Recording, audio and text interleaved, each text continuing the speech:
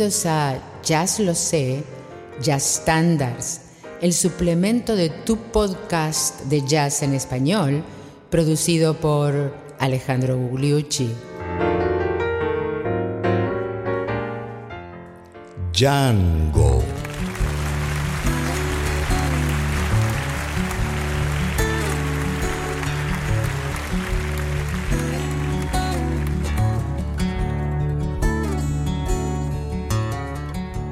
¿Qué tal, amigos? Bienvenidos al episodio 50 de Jazz Lo Sé Standards, que es el suplemento de Jazz Lo Sé, tu podcast de jazz en español.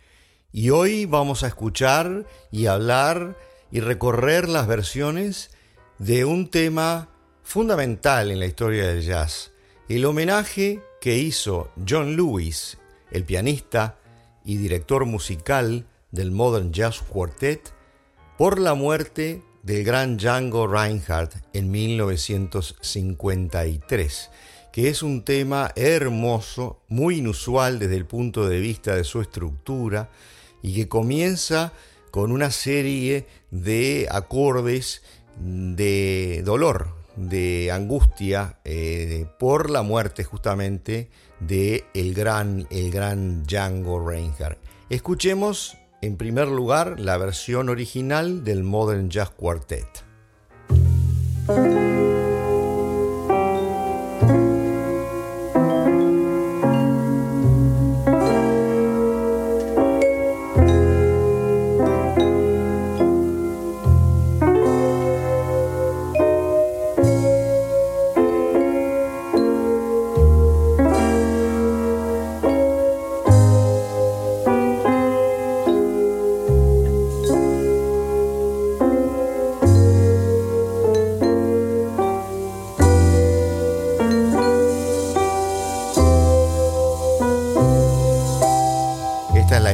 Del tema, que verdad es triste, es como un lamento. Luego pasa a una estructura de 32 compases, pero no igual a las canciones normales, digamos, con un esfuerzo de cambiar las cosas del compositor, una estructura muy armada y muy inusual, que la hace muy atractiva para los jazzistas. Les recomiendo escuchar el tema entero. Por razones de copyright nosotros no lo podemos hacer aquí. Vamos a pasar a un ejemplo de un arreglo que se llama Variaciones sobre un tema de John Lewis, de Günther Schuller. Günther Schuller era un músico crítico de jazz, tocaba el corno, y se acuerdan que tocó el corno incluso en el noneto de Miles Davis, y luego trató de hacer una fusión de jazz con la música clásica que se llamó La Tercera Corriente. Vamos a escuchar un fragmento de lo que hizo con el tema Django de John Lewis.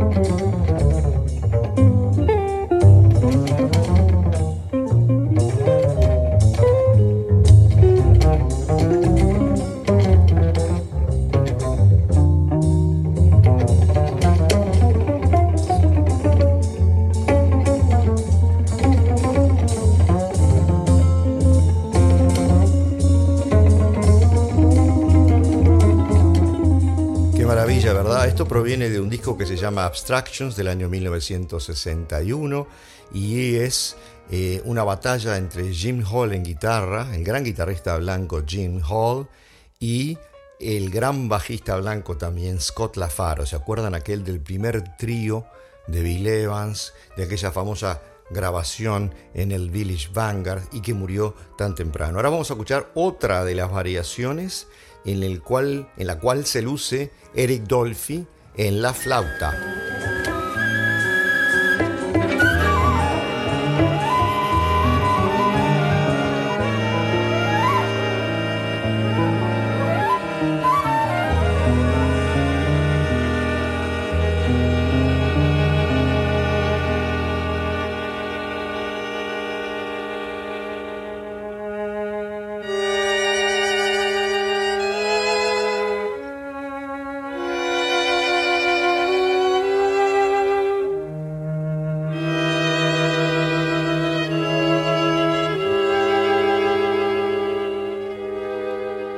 Muchísimos jazzistas modernos tomaron este tema.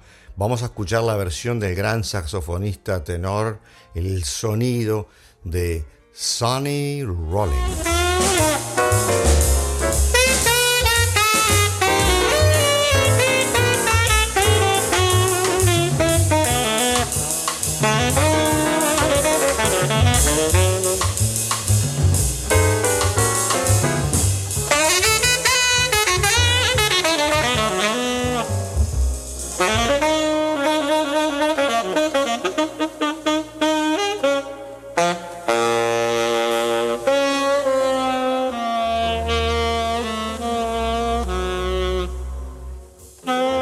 Qué sonoridad, ¿verdad? Escuchamos, vieron la parte media, la parte de los solos, con la parte un poco boogie, tum, tum, tum, tum, tum, tum, tum, tum, tum, tum, y luego el lamento final, ¿no? Que empieza y termina el tema. Escuchemos una versión en guitarra por el gran guitarrista blanco también, Giovanni Passalacqua, Joe Pass.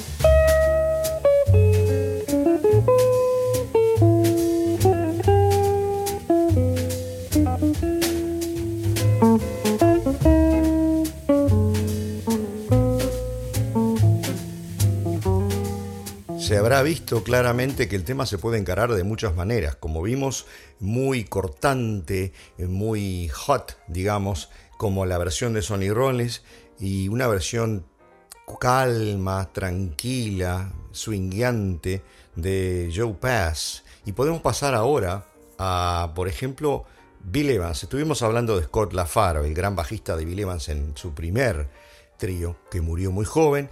Y luego vino Eddie Gómez, el bajista puertorriqueño. Vamos a escucharlos a ambos en vivo, no suena demasiado bien, en Montreux, la tercera vez que estuvieron en Montreux.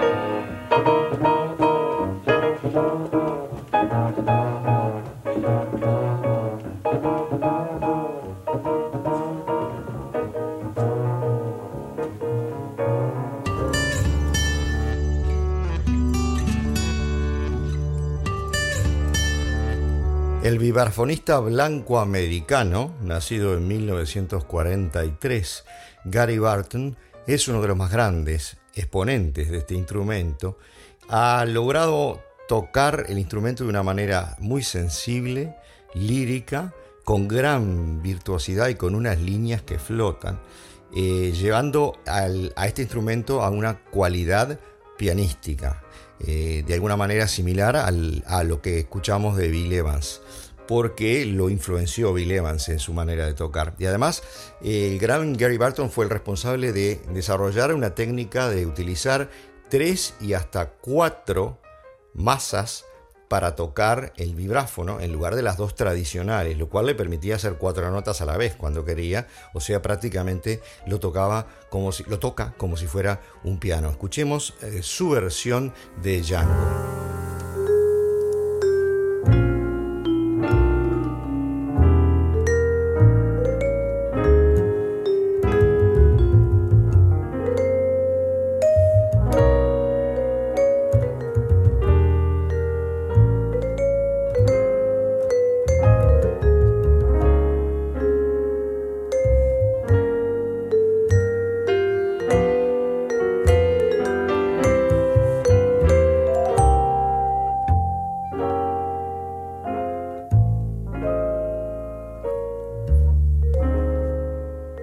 Y ahora les propongo pasar a algo completamente diferente, a una versión por el gran guitarrista John McLaughlin. Ustedes saben que se dice que los pilares de la manera de tocar la guitarra moderna, la guitarra eléctrica más que nada, la guitarra de jazz, la guitarra de rock, los pilares provienen de Wes Montgomery, de B.B. King y de Jimi Hendrix. Eso es lo que dicen algunos críticos. De la mezcla de ese cóctel de influencias surgen muchos de los guitarristas modernos, pero ninguno es tan completo, según muchos críticos, como John McLaughlin, guitarrista inglés radicado aquí en Estados Unidos, porque tiene un rango fantástico. Va desde el folk a tocar acústico a la Django Reinhardt, a tocar la guitarra clásica, a hacerse componer piezas para la guitarra clásica, sus aventuras tocando jazz como los guitarristas de los años 50, especialmente Tal Farlow, sus aventuras con la música india y los ritmos irregulares en Shakti y su gran conjunto, la Mahavishnu Orchestra, tocando la guitarra eléctrica distorsionada y sus aventuras con Santana. Bueno, vamos a escuchar el ejemplo de cómo lo hizo John McLaughlin este tema.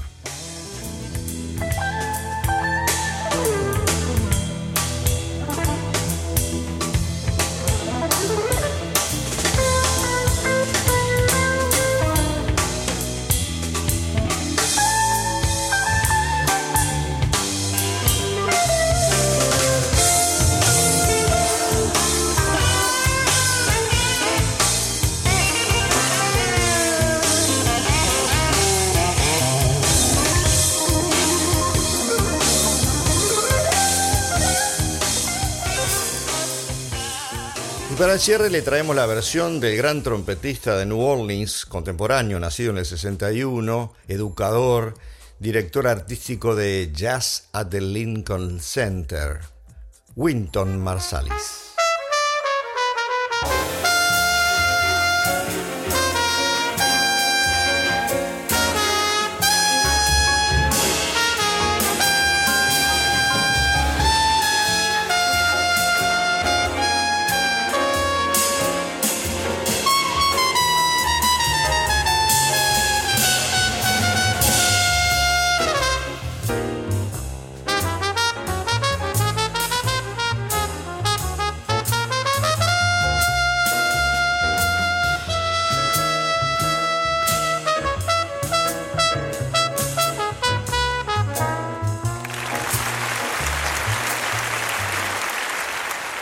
Y así, amigos, llegamos al término del episodio 50 de Jazz Lo Sé Standards, que es el suplemento de Jazz Lo Sé, tu podcast de jazz en español. Y si me acompañan en el episodio 51, el miércoles que viene, vamos a un tema que todo el mundo piensa, o muchos de nosotros a veces pensamos que es de Dave Brubeck. Es ciertamente del cuarteto de Dave Brubeck, pero fue compuesto por su saxofonista alto Paul Desmond, un nativo de aquí de San Francisco, California. Y el tema se llama Take 5, porque es un juego de palabras. Está en 5x4 en la métrica, en lugar de 4x4. Y además Take 5 quiere decir tomate 5 minutos de descanso. Nosotros nos tomamos hasta el domingo para el programa principal Jazz Lo Sé y hasta el miércoles que viene con Jazz Lo Sé Standards Take 5. Y hoy, muchísimas gracias por escucharnos.